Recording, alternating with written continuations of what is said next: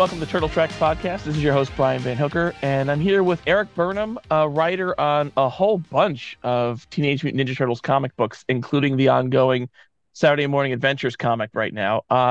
Erik, thanks so much for being here. I really appreciate it. Oh, yeah, man. Thanks for having me. Appreciate that. Oh my gosh, my pleasure. I was just catching up on the last few issues of Saturday Morning Adventures, and if anybody out there isn't reading it, it's such a fun series. It's really, really very good. So I'm such a fan. The 1987 series is my very favorite overall Turtle take. So it's nice to kind of revisit those versions of the characters. So I mean, we're trying to keep it as close as possible, although, some modern revisions have snuck in here and there, but I mean it's just been a blast to write, and it's been a blast seeing what Sarah, Dan, and Luis do with the stories. So oh sure, yeah, it's so cool. Like, I mean, I feel like you guys have captured the voice of it really quite well. I mean, were you a big fan of that cartoon growing up? oh yeah, I mean it introduced me to the Turtles. I was there every weekday and then weekend when they switched over to Saturdays, and yeah, I got a big kick out of it, and I enjoyed the fact that they would bounce from action heavy stuff to comedy heavy stuff. And then my favorite part, of course, was the breaking of the fourth wall, which I've done a lot with in the series. Yeah, I mean that's what's so funny is I still go back to that 87 series a lot, and I don't think it's pure nostalgia. Whereas I think the stories are fine. The gag writing on that show is very sharp. Like, Yeah. it's really very funny. I mean, the voice actors are great, and the dialogue, Raphael especially, and Krang as well sometimes. But like, there's just a lot of very funny stuff coming in from those characters. They really Oh, are. oh yeah. I there was early on there was a crack back when we were doing the miniseries. There was a crack about the fourth wall breaking. And somebody who might not have seen enough of the show said that the show didn't do all of this. It was more actiony. Well, the first the first 5 episodes were definitely, but I keep coming back to an episode where Raph actually asked Shredder, "Are you leaving the show?" So I mean, Yeah. once you see that, there's the argument falls apart. But yeah, we've been trying, as I said, to have a nice mix of here's some actiony stuff that still fits within the tone of the series, and then here's some comedy, and that's why I'm really excited for the 8th issue. I've said this a million times online, but the 8th issue is where we bring in Mr. Og, the little like Mr. Mixie or Yeah. Q like character. Yeah, he was only in the show once, but we bring him back to put the Turtles on trial for breaking the fourth wall. Oh, that's great. And it's fun because they're absolutely guilty. Yeah. So I mean, how do you get past that? But I mean, I just got Sarah's art back, and neither the editor or myself could find anything to change that needed to be moved around. Everything worked, so I'm super excited. That one's just gonna fire on all cylinders. And then this month we've got my take on SantaCon. Oh, nice. Okay. So I mean, for the New Yorkers who have experienced that, so hopefully it'll be a treat. Anyway, babbling about things I'm excited for, because I really am having a great time with this book. No, no, no. I mean, let me ask you, going back to the 87 series, do you have some favorite episodes of that show? I know one of mine is I love the episode where Bebop and Rocksteady become the programmers of Channel 6. That to me is like one of the most insane fourth wall breaking, goofy premises of the entire series. I love that one.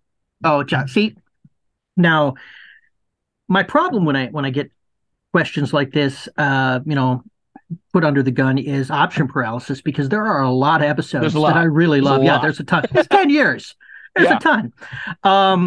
The stuff that comes to mind, I really, really just the nostalgia I have for that first 5 episodes, the introduction of the Turtles, can't be understated. I mean, that really just attached me to the property. And excuse me, the Night of the Rogues, the one where Raphael asked Shredder if he was leaving the show, where they brought just a bunch of old villains back that hadn't been seen in forever, Yeah. and threw them at the Turtles.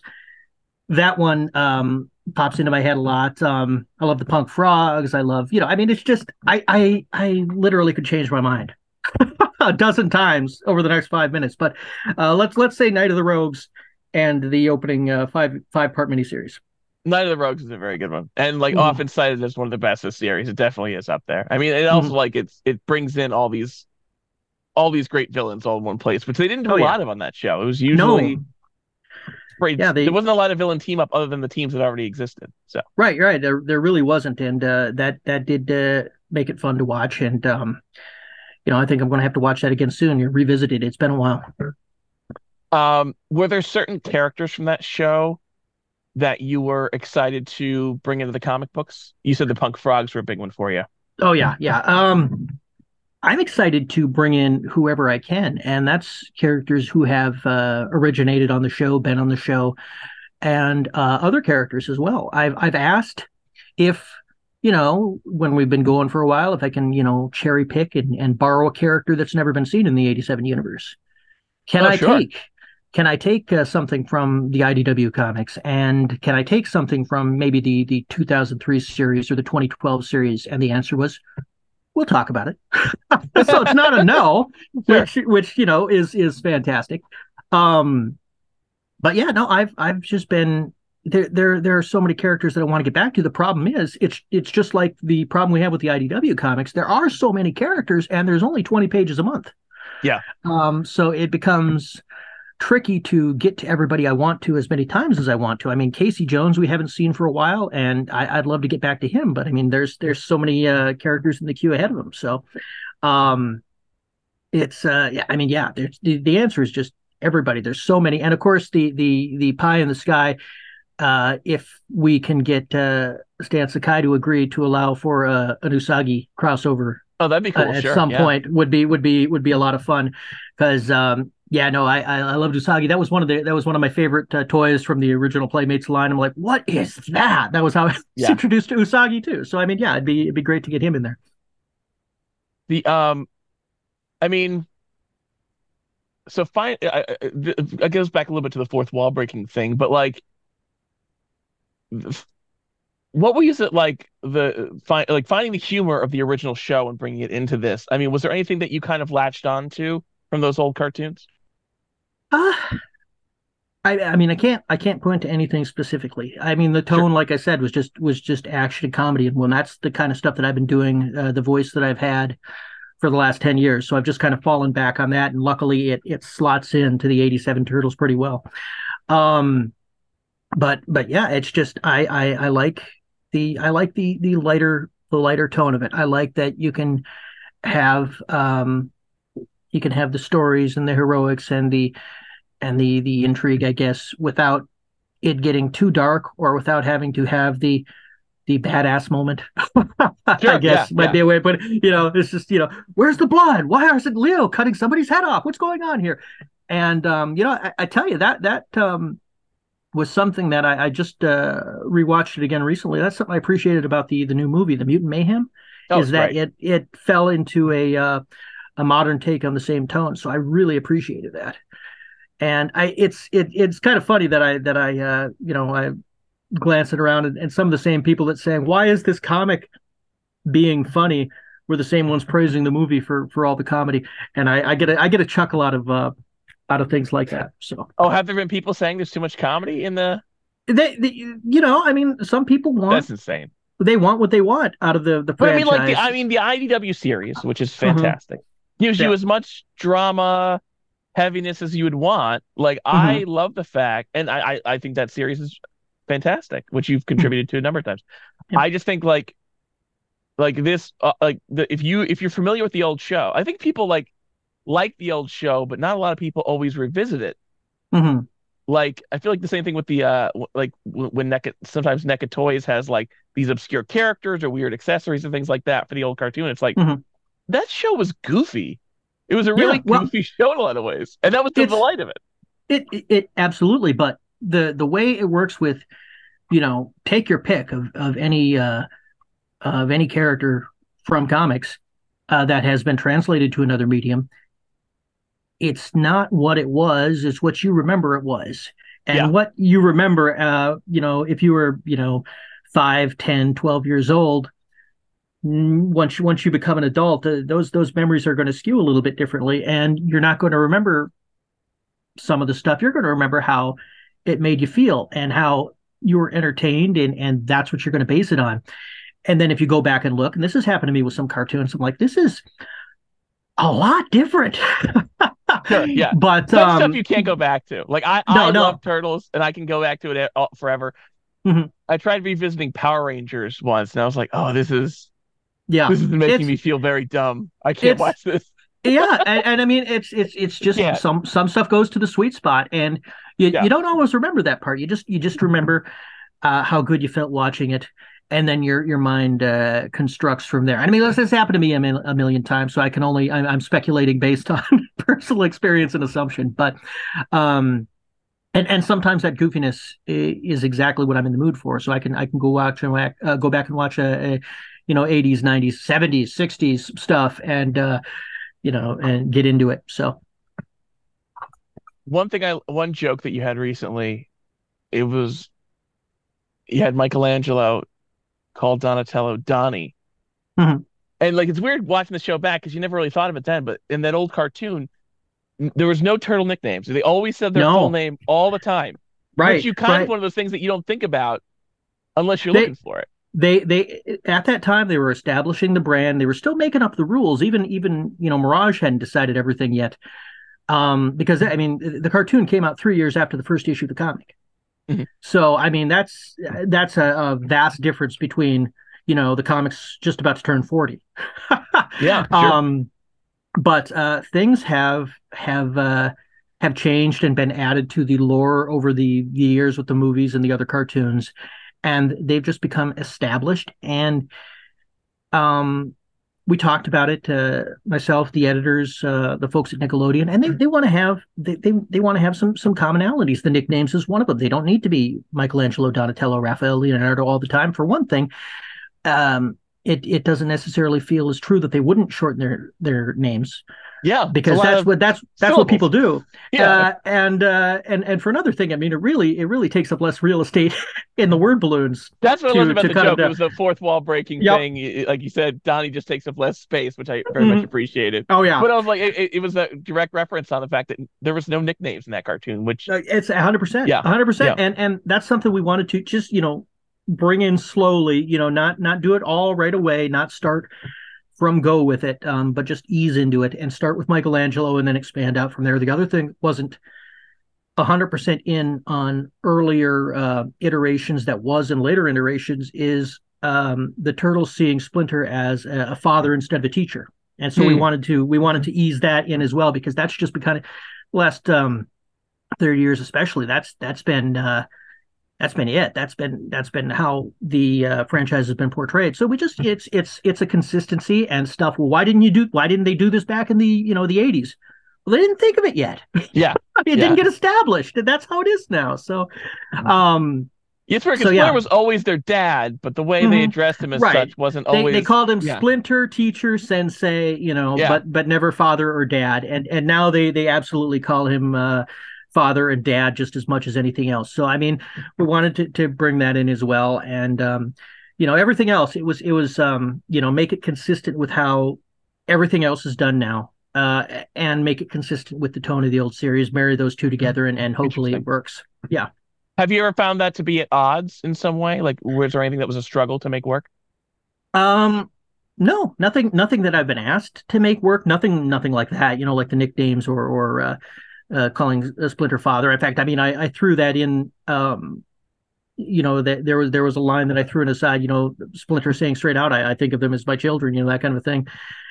Just so it's established. It's been in the book. He said it. Now we can't. Yeah. But the only thing that ever comes up is how it reconciles or doesn't reconcile with a reader. And some Mm. folks, and I've done this myself with other things. Some folks want it the way that they remembered it, and only that way with no tweaks or changes. I get it, but I mean, just part of the job is sometimes you got to spruce it up and make a few changes, a little spit and polish. a little addition, a little subtraction, and that's the way it goes. Make it feel a little bit more modern, if possible, without giving away everything that it was. Have you thought much about like the technology in the series? Like, do people have? I mean, I haven't noticed. I'm guessing not. Do people have cell phones, things like that? I mean, the Um, turtles have the turtle comms. right, right. Honestly, I would have just kept it vague anyway, but Sure. it has been asked to keep it roughly to the time period as far as technology goes. Oh, So nice. if it was around in 1990, we can use it. So I could maybe, bring out one of those big honking, brick of a cell phone Sure. for April at some point. But I mean, she's got a turtle com too, so He's why got would I? turtle But yeah, comms. she's got the Yeah. turtle com. That's what we're just gonna, just use the turtle com. So I mean, yeah, as far as it goes, um, it should roughly have the same, internal logic and technology as if it were produced in the period. That's what we're going after, even though everything else is slightly more modern. Yeah. Another joke that I liked is speaking of that is like kind of the gaps in logic. Mm-hmm. Like there was an issue recently where Donatello says, "Oh, I'm more of I deal more with mechanics, not biochemistry," and Raphael says, "Oh, whatever the plot needs is the expertise you have," and it's like it's Mm-hmm. very much the show. Like that's it Yeah. didn't matter. Well, I mean, He had all manner of expertise. that's the great thing about some of those 80s cartoons is that everybody could do anything that was required of them. GI Joe, Yeah, everybody could fly a jet. It's sure, fine. sure. I mean, if you So, think about it too, like I was thinking that during all the different team ups of turtles that we've seen, like mhm, Turtles Forever and the 2012 series ones, mhm, like Donatello, if you just consider all the shit he built mhm. in that original cartoon, the 87 Donatello is vastly smarter than any other version of Donatello, Oh far and yeah. away. Oh He yeah. just has done the impossible many times I over. I mean, I was watching rewatching the Og episode a while back, and he's got a portable dimensional portal just hanging around Just that he can bring with him pulls it out. places Yeah. and just Yeah. pull it. He goes, "Hey, yeah, I've got a portable one." It was It like, like what are folds you like the doing with it? suitcase sized. Yeah. Yeah, what are you You doing with that? Why haven't you used it before? yeah. Or more rather. And I mean, he's got it is there's all that kind of stuff, and yeah, he can kind of do what he needs to do, and that's part of the fun. And it really you know it really gives some escape hatches for plots. Oh, How am I going to get sure. out of this? Oh, Donnie will build something. It's fine. It's fine. Yeah. And it'll work because it's fine. Yeah. He also would spend lots of time wasting tons of time with like an Easter egg painter. Like Yes. we needed a giant machine to paint Easter eggs. Like Oh that's boy. a lot of effort for something that's a minor task to begin with. Oh my goodness. Yeah. I it's that is the other, we'll call it a minor flaw of the comic, is that some of that stuff that can go by so quickly in animation takes a page and a Yeah, half in sure. comics. So it eats up a lot. So I either have to condense it or remove some of the jokes that I would love to do or would be obvious to do. Um, but yeah, no, I like to fit that stuff in whenever I can, and as space allows. Yeah, I mean, like we think of them as similar, a 22-minute episode or 22-page comic, but like there's a lot less real estate in a comic book. Oh, a ton less. And as I've explained to some people in other projects, the words take up a lot of space. So, Yeah. if you were doing a show, you could get so much exposition into 30 seconds a minute. That same amount of exposition is not going to fit in one page of a comic. Yeah. So, Yeah. not comfortably, definitely not while they're doing things. Um, so yeah, it's just, you do what you can to make it work. And I mean, that's why it's an adaptation. So, um, it can't be one to one. Yeah. We tried with the miniseries to do single issue stories, and I think we mostly succeeded, but they were really hard, and it always felt like we left a lot on the table that we could have done. I Interesting. mean, a million. There's some. I mean, it could have done. There could have been a lot more things, a lot more fun, with a little extra space. Maybe not another 20 pages, but if there were 30-page issues, then that might have that might have let us wring all the stuff out of concept. But I'm still proud with how they turned out, and I think we got a good amount, and that's why we went to doing arcs, longer stories, 1 to 3 issues in the ongoing series, was just so we could exploit some of the better ideas, and wring more stuff out of them before we moved on. And like it seems like you smart. Like I'm up to issue 4, so forgive me, I'm a couple of issues behind. Hmm. But the ripple, like the whole the Shredder's got this rock, the Hmm. metal thing, and Hmm. like you kind of found a way to kind of smartly like have the one story overarching over several issues, and then Yeah. but let's have an episode. Let's have an issue with it's because I'm used to talking about the cartoon. Hmm. With Leatherhead in there that follows it, but not exactly Yep. linearly, which I really liked. Like I think that you've done a really nice job of that. Thank you. I mean, that's the kind of thing that we're trying to do. So you can have something that goes a little bit longer.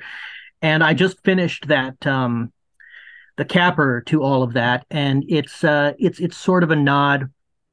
I'd forgotten this when I wrote the thing, and the editors had forgotten this, and Nickelodeon had forgotten this, but I was doing something that was very similar to the Sword to Nowhere without being the Yeah, Sword to Nowhere. And once I realized that, I said, "Oh goodness, we haven't sent this issue to the printer. I've got to go back and acknowledge it so that I don't get raked over the coals."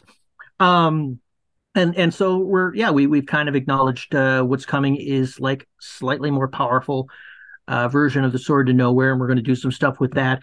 The story arc that's happening in will be issues 9, 10, and 11. Dan Schoening is drawing those. He's got the he's first one great. done. The He's second one captured is that.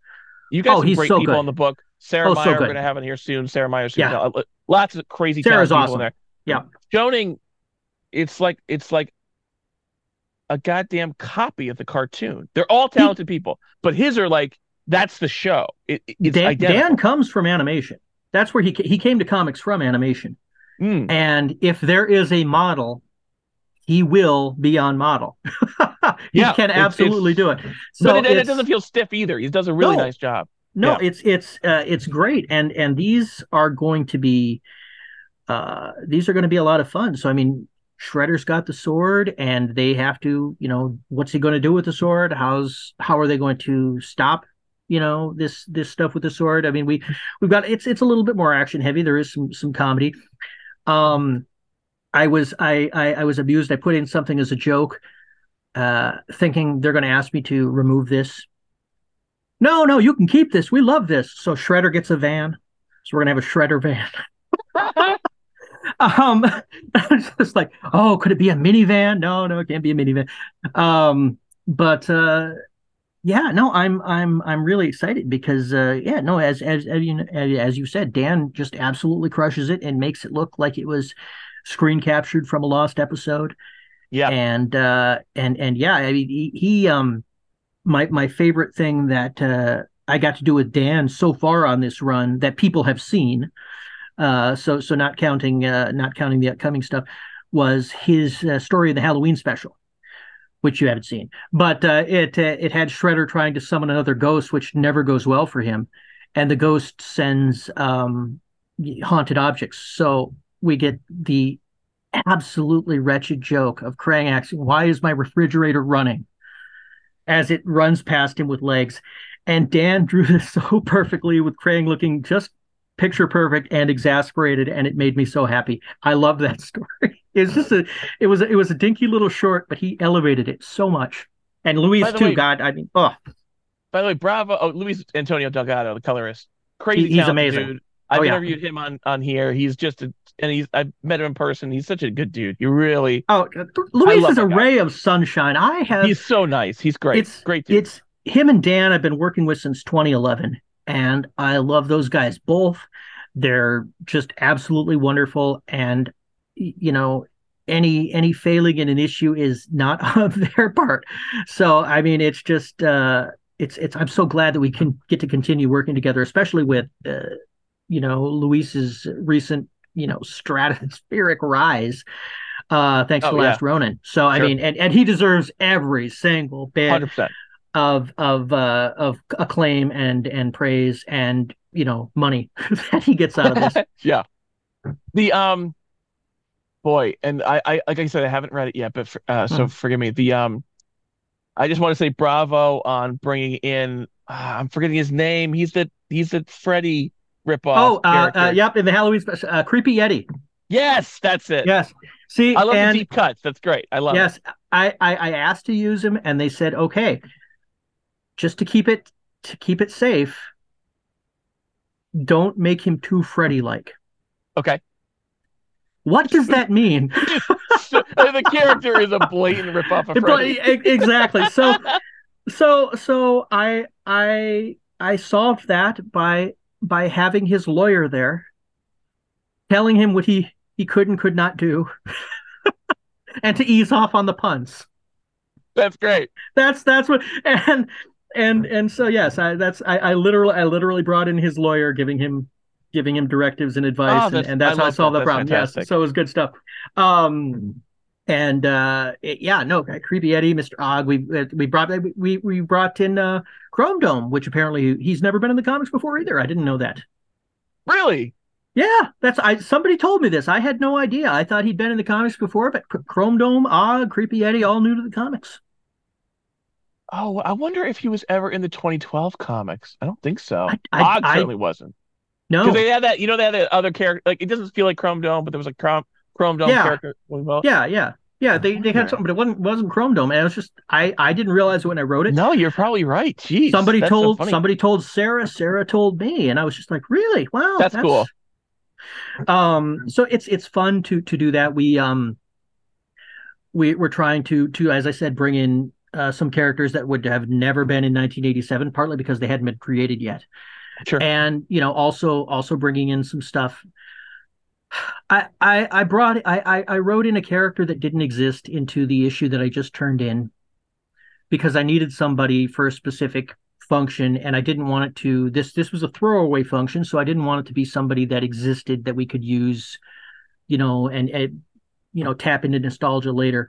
Didn't want it to be somebody that had a toy, and I came up with a goat and one of the worst puns possible for him. So I'm really looking forward to getting the notes back from Nickelodeon on that. Seeing if they let me keep the goat. At one point I'd say, I forget. I think Raphael asked, no, Donatello asked where this guy came from. Michelangelo said, I think he said Pittsburgh, and Raphael, he seems more like a Philly goat. So these are terrible jokes, That's great. I love but that. they make me happy. And again, I don't know. I'm saying this now because I don't know that it's going to get past Nickelodeon. They're going to say, Sure. this is stupid. No, no. Use this obscure character from the toy line that never made it to the cartoon instead. That could happen. Your joke about the lawyer popped something in my Mhm. head from the old cartoon was the episode where Donatello becomes the Dark Turtle. Oh yeah, And at yeah. one point, Leonardo says, Donatello's gone batty. And I think Raph goes, Leo, you better not. That's a little like hmm warns him that it's too much like Batman. It's I mean, I wanted I to shout out to David Wise, who really is the voice of that show. Like oh he yeah. wrote hundreds of episodes of it and hmm defined its comedy and its sensibility. So like he passed a few years ago, but that show is hmm David Wise written all over it. And I think you've done a Oh nice yeah. job of capturing that humor. I appreciate it. Thank you. Yeah, no, it's yeah. I thought of the Dark Turtle when we recently put together a plan for a second year, so I'm really Nice. excited about that. And I did think of I used Dark Turtle for something. It's not going to be Dark Turtle. It's not going to necessarily even be Donatello, but it inspired an idea for something that I threw in there that I hope gets approved and that we can use. Um, we're trying to get around to everything we can, and get around to do again, yeah, like I said, concepts that they never got around to. Some stuff that was on my list that has yet to be approved. um Something that has appeared in IDW, it has appeared in Mirage, but has never appeared in the 87 was the Pantheon. I'd like to do something with them, Oh, a sure, yeah. version of them. And we'll see. It's we've talked about it. It's one of those things. Well, who will they be? Who are we going to use? And so I mean, once everything gets sorted out to the satisfaction of the higher ups, maybe I can move forward on that. And that's what I'm hoping to do. So it's just I want to play with all the toys before they tell me to stop. One thing you've already done is bring in TCRI into that Yeah, universe, yeah. which didn't happen earlier. So that No, was a cool addition. Yeah. no, Did you did you wonder about that? Should I bring TCRI in?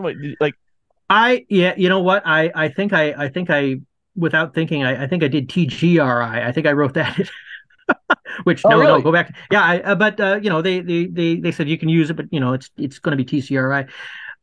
We have. I get the going for as much as I love TCRI, and obviously that's the correct version.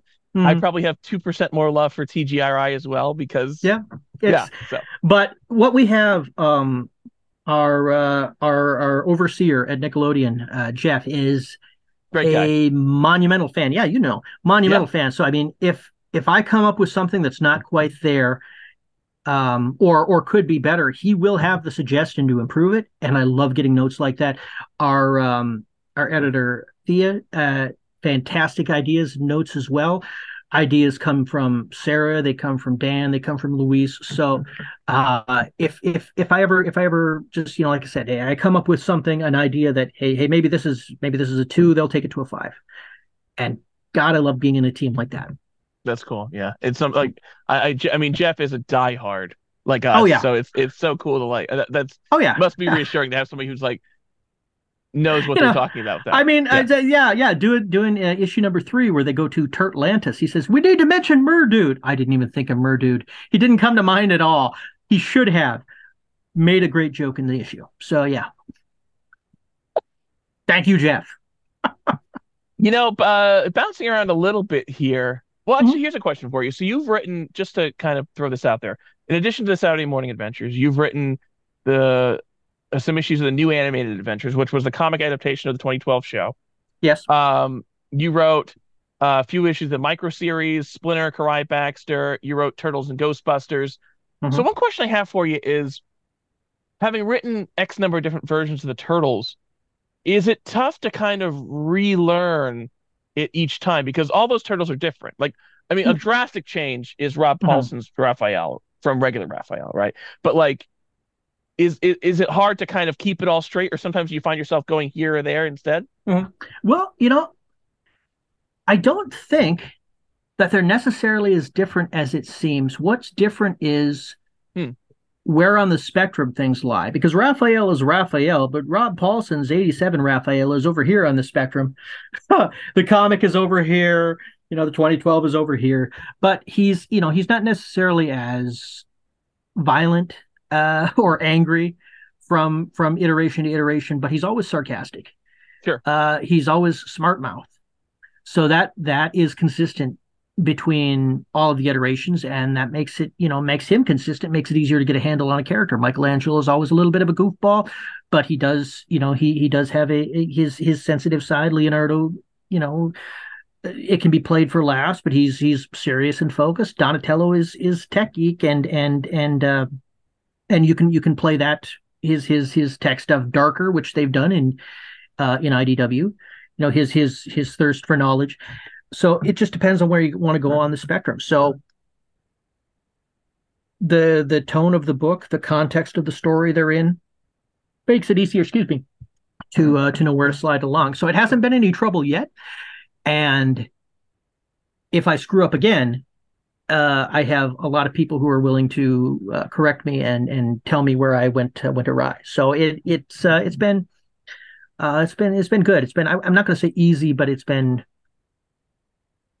as easy as possible. Cool.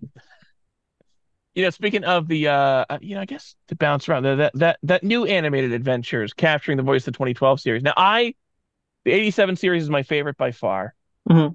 but I think the 2012 series is objectively the best Turtles series that we've Yeah, gotten. they did cherry pick from everything, and that was an So advantage that good. they had. Yeah, it really was. Yeah.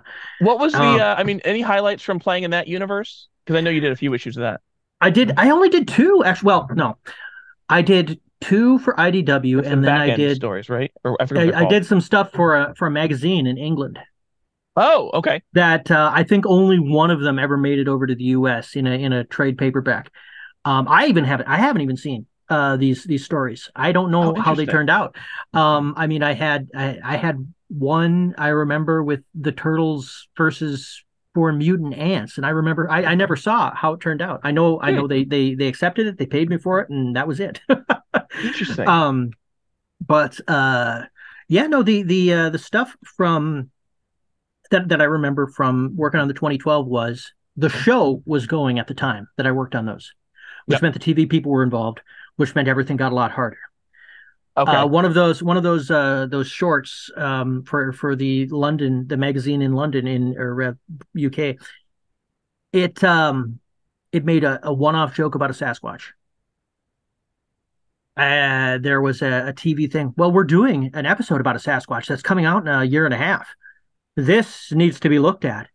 And then I went off to do a thing. My phone was off. I came back and there was like 50 to 60 messages that had come through in the day of going back and forth about the pros and cons, the possibilities of using the Sasquatch. I got to the end. They said, "Okay, you can use it."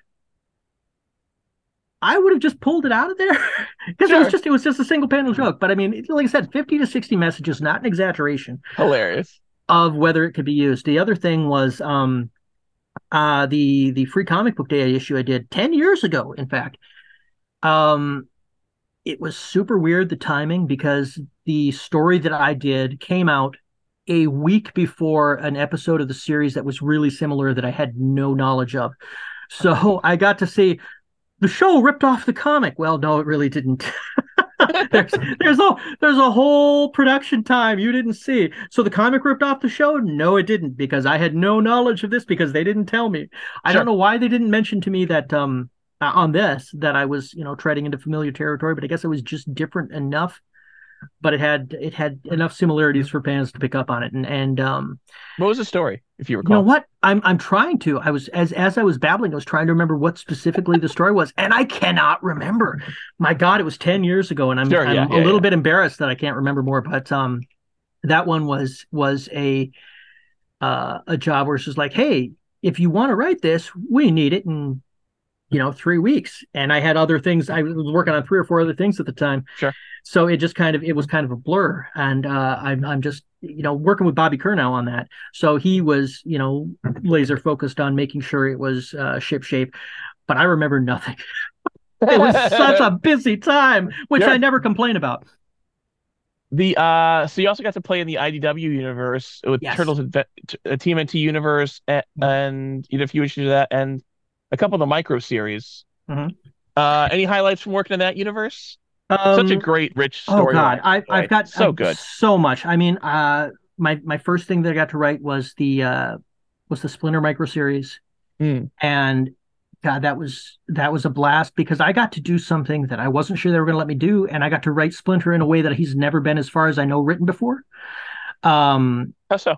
it's entirely possible that some of the earlier comics I might have just spaced out them, but uh, most iterations of the Turtles has Splinter presented as an adult, a mature version of Leonardo, that type of personality. Mm, You know, focused, serious. I said, well, what if he was Raph? What if he was temperamental? What if he was, yep. angry all the time? And so I went that way. And I really liked how that connected him with Raph as instead of Leo. I liked that as a concept. I thought uh, that was worth going after, and it really turned out so well. And in no small part to Charles Wilson's art on that, which was absolutely gorgeous. I keep wanting to do, just another couple of you know early Japan stories with him, collect them with the Secret History of the Foot Clan, call it the most feudal collection, but which is a joke that only make me laugh, but it was fantastic. That went so well, it led to me working with Matthias Santaluco on Secret History of the Foot Clan. I mean, that's got to um come up because that yeah, series is so good. Like, where did that? yeah. Do you remember where that started? Did it start with you, Mateus? No, no, no. This what this was Such a good series. it was Mateus's baby. He started out, he had I a thought I'd heard very, that. Okay. oh yeah, no, very definite plot that he wanted to do, Okay. but he'd never written before. And Bobby wanted to make sure that he had some training wheels, so I was the training wheels. Now Okay. I did make a couple of suggestions. that Bobby and Mateus liked. Um, one of the one that I remember is Michelangelo speaking, being the one who could speak Japanese, I like that. who could Yeah, just, that sticks. yeah. Yeah. So yeah, that was the thing that I contributed.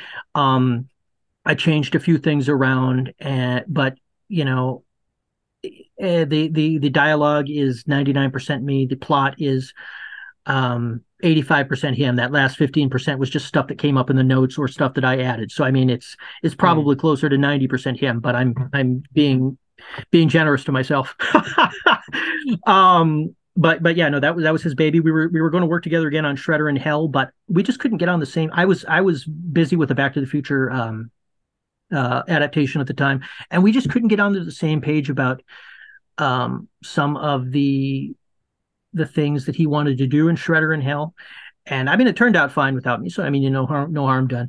But yeah, just some of his mixing of the mythologies and the religions, I couldn't get it to work in my mind. But he knew Mm. exactly what he wanted to do. So and sometimes, when you're also the artist, it makes more sense in your head, and you don't need to you don't always have the ability's wrong. You don't always remember to explain some of the details that are obvious to you because they're in your head and have been in there so long. Um, but mostly with all the other work on my plate, it was just a failing for me. But again, he knocked it out of the park. It was, no loss. But we do get to work again one more time um, on the upcoming Untold Destiny of the Foot Clan. Oh, nice. And this Yeah. is this is the thing, because outside of the turtles, my favorite character to write is Karai. I love writing Karai so much. I did get to do the micro series. I did get to do that three-parter in Universe that you mentioned, and I got to do the stuff in the Armageddon game. I love writing Karai. She is it's as I've said it, it's as close as I'm going to get to writing Batman. Mm. That's kind of how I approach her. The same type of there is a sense of humor there, but it's very dry and understated, and the little bit of the edge. So not quite Elektra, where some folks might go with it, or Talia to take it to Batman. But um, I enjoy writing her so much, and I've seen the art on the first issue, and oh my God, Mateus is, you know, doing his thing and has leveled up again. It's gonna be gorgeous, gonna be so gorgeous. So so yeah, I'm really excited about that, and hopefully it grabs people as much. I'm happy it was initially going to come out bi-monthly, so it's going to come out this month and then go through July, but they changed their mind. They're going to do it monthly, so they kicked it back to March, Okay. which is fine because he's taken 2 months each issue to draw it, so it's going to be amazing. It's going to be worth the wait, and yeah, no, I'm super excited. But I mean, there were those. There was the 2 issues of Turtle at a Time that stood out because I got to do another feudal Japan story with Mateus, Sure. and got to show a different side of Leonardo. The kind of like do you kill Hitler when he's a baby? They're back in the past. Do they kill Shredder before he kills them? Kind of a thing. And Raph being the voice of reason, getting to do the little turns on things is part of the fun of working along. A long-standing franchise like this. So yeah, I mean, Raph the being the stories voice of of that reason, Leo being yeah, insane. Yeah.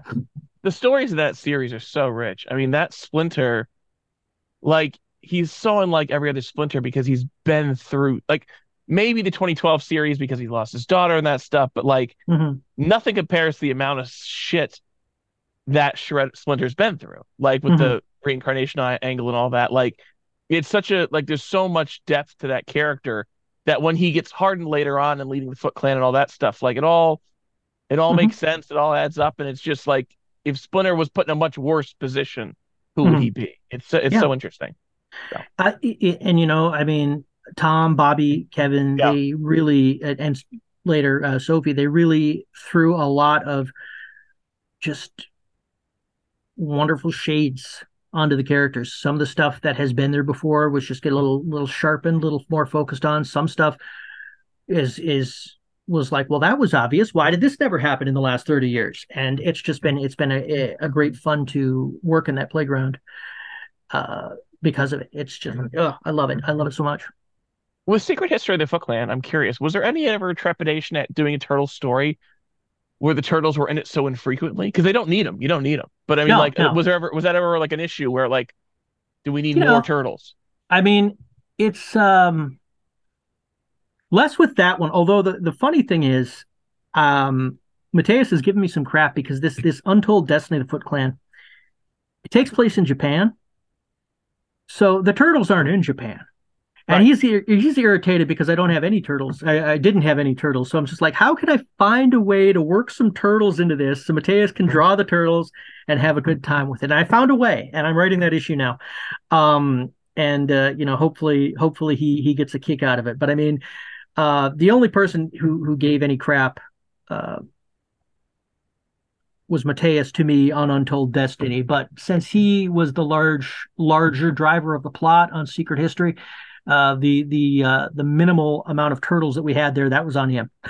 Gotcha. So I just didn't love the fact that you guys could tell such a memorable story, yeah. and like I said, the turtles are barely in it. It's just a Mm-hmm. really interesting history of this that's not really been delved into in any hearty way No. before. Well, I mean, and that just goes right back to the way that Tom set it up, which was the most unique thing in the IDW iteration, the reincarnation angle. Yeah, So that opened up so many doors, so many possibilities for stories, and continues to open up those doors. So I just, yeah, I've said it before, I'll say it again. I love it, and I really enjoy that particular corner of the Turtles universe, the magic, the mysticism, the ninja stuff. It's a little bit more my taste than the interdimensional sci-fi angle interesting. and side of the Turtles, which Sure. is absolutely valid and a favorite part for a lot of folks. But I'm just so much more at home with the ninja stuff. And so I get to do stuff like Secret History, getting to do stuff like the Karai series. That's my that's Mother's Milk, Food of the Gods. Love it. It's my favorite. Do you have a minute to talk Turtles and Ghostbusters? Because that was a fun series too. Absolutely. Yeah. Both of them. Yeah, Um, so you wrote a lot of Ghostbusters prior to that, correct? I did. I wrote the 99.9% of 10 years worth of Ghostbusters comics. Yeah. That's crazy. Oh God, Was I it loved fun it. to kind of get the turtles like because there's such a huge, in the Here, Venn diagram of turtle fans, yeah. and you know, Here's how that worked out. So Tom Waltz and I had known each other for years. The early 2000s, we were together at a independent publisher.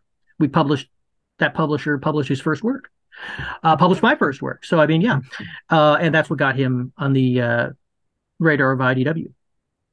And so Tom, he's editing Ghostbusters. I'm writing Ghostbusters. He's writing Turtles. I wrote a little bit of Turtles at that point. And we met face to face for the first time, San Diego 2012. And we're saying, what would be a lot of fun is to do a crossover between these. They're two groups of four guys. They're both quintessential New Yorkers. This would be fantastic. The Turtles have dealt with mystical stuff. The Ghostbusters would not be weirded out about them at all because they've seen everything. It would be natural. And then it took us 2 years to convince Nickelodeon. really. They, at that time, outside of Usagi Yojimbo, the Turtles did not do crossovers, and they didn't Oh yeah, want they've to done a do ton since, crossovers. but you're Yeah, right. the Sure. the Ghostbusters was the first crossover in comics, the first the IDW era, and it took us 2 years. So we got it for 2014, which was the 30th anniversary for both. Worked out great. And it went over like gangbusters. And then, they were like, oh, so this crossover thing works. And like, where's Batman? Where's Power Sure. Rangers? And that's great. That's fantastic. Uh, the only regret, the characters mesh together so well because they're similar types, sarcastic guy, goofball, tech head, um, and serious martial oriented. But yeah, our big regret is we wanted to do a trilogy and we didn't get around to doing a third one.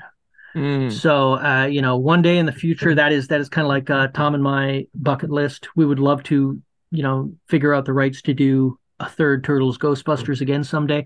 I don't know if that's possible. I don't know if everybody's on the same page anymore as far as Sony and Nickelodeon, but if it is, boy, we'd love to do it because yeah, those characters worked so well together, and it was so much fun. and it took so long to consider that first one. And then the second one was it took us 3 years to let us do a sequel because the turtles were crossing over with so many things. It was just like, well, we can't do too many in 1 year. Sure. Which, fair point. But yeah, we loved it. One thing I really liked that I thought was surprising but makes perfect sense Mhm. was Leonardo bonding the most with Winston Zedmore. Yeah. Well, I mean, it's like I It makes said. perfect sense. It just it Yeah. wouldn't it never it didn't occur to me. But it's like Hmm. Leo would who would I identify most with? Hmm. It's just an interesting. It was I really a nice moment. I Well, remember we that.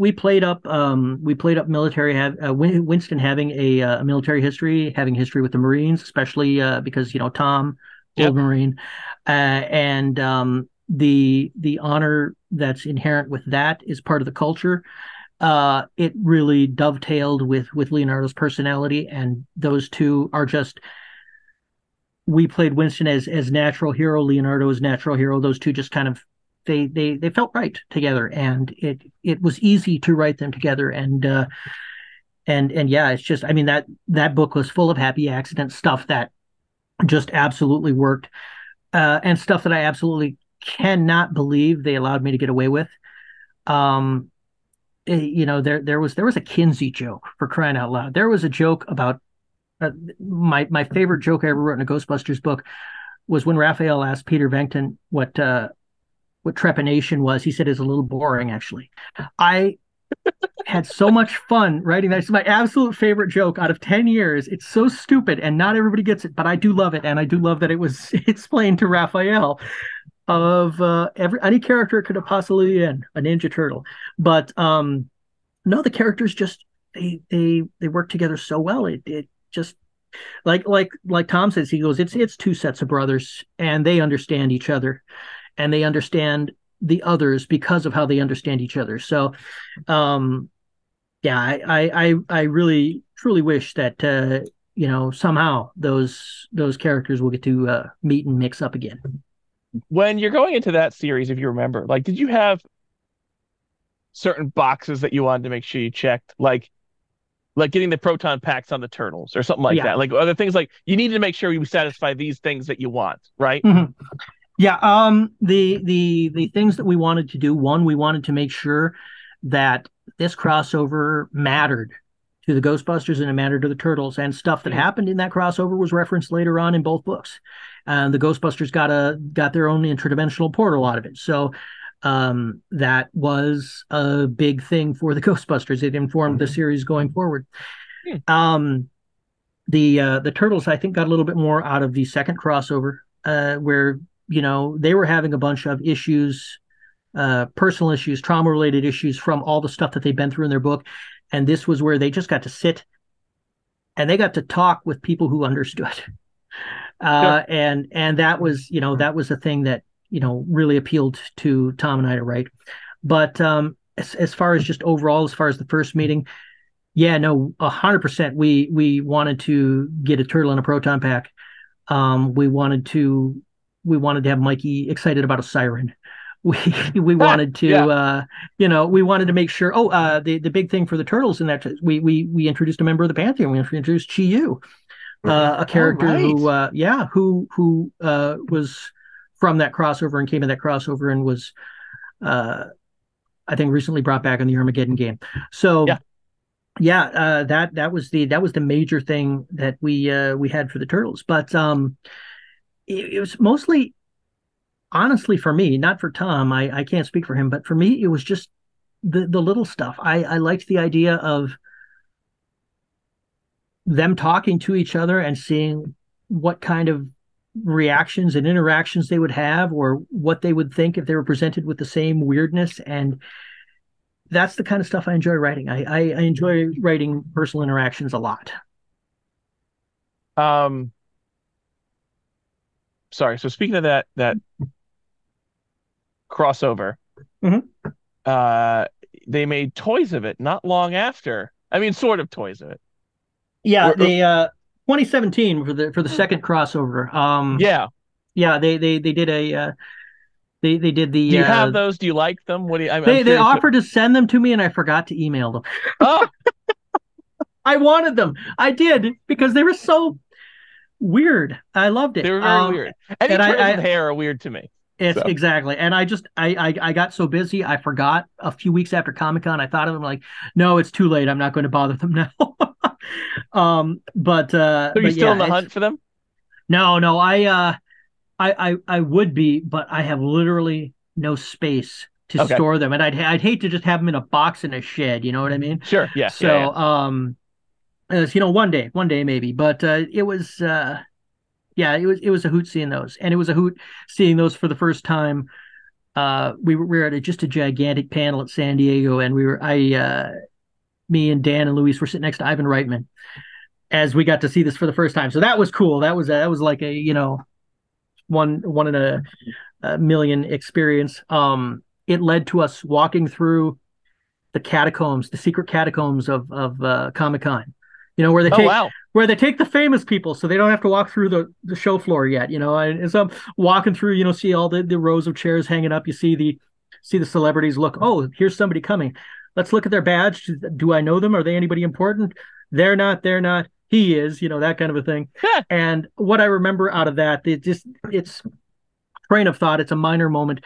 I just barely whizzed out of the way because when I'm in a hurry, I see people as shapes and that to try and avoid. And I didn't see one until almost too late. I almost plowed into him. I heard him talking as I passed by and realized that I almost, bowled over David Tennant. Oh And I wow. told that to a friend as I got back out of the show floor, and she just gave me this look. She goes, "You could have touched him." Big Doctor Who fan. It was absolutely hilarious. But yeah, that was when DuckTales was being promoted, so that's what that was all about. It was a memorable day. It was an entertaining time, and God, I just the Turtles, Ghostbusters, all of it has provided me with so many wonderful memories. I tell you.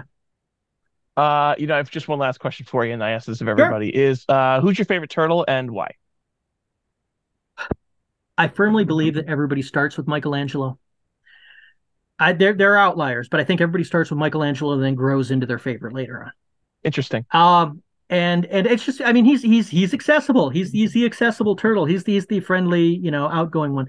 Currently, my favorite is Donatello, and that is in no small part because I am from Minnesota. We take purple real seriously around here, and yeah, no, but I no, I loved what they did with him in 2012, and that really played into Oh me, yeah.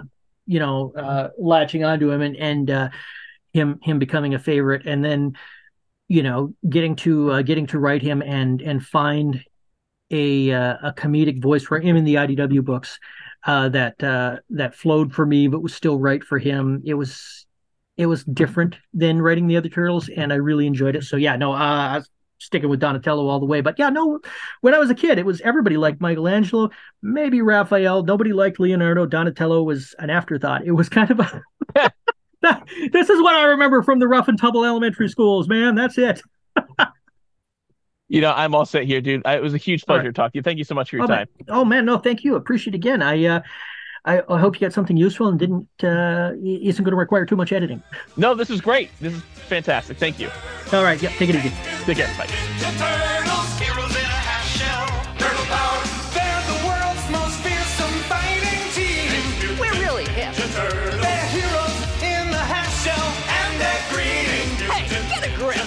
When the evil shredder attacks, these turtle boys don't cut 'em no slack. Teenage Mutant Ninja Turtles. Teenage Mutant Ninja Turtles. Splinter taught them to be ninja teens. He's a radical rat. Leonardo leads, Donatello does machines.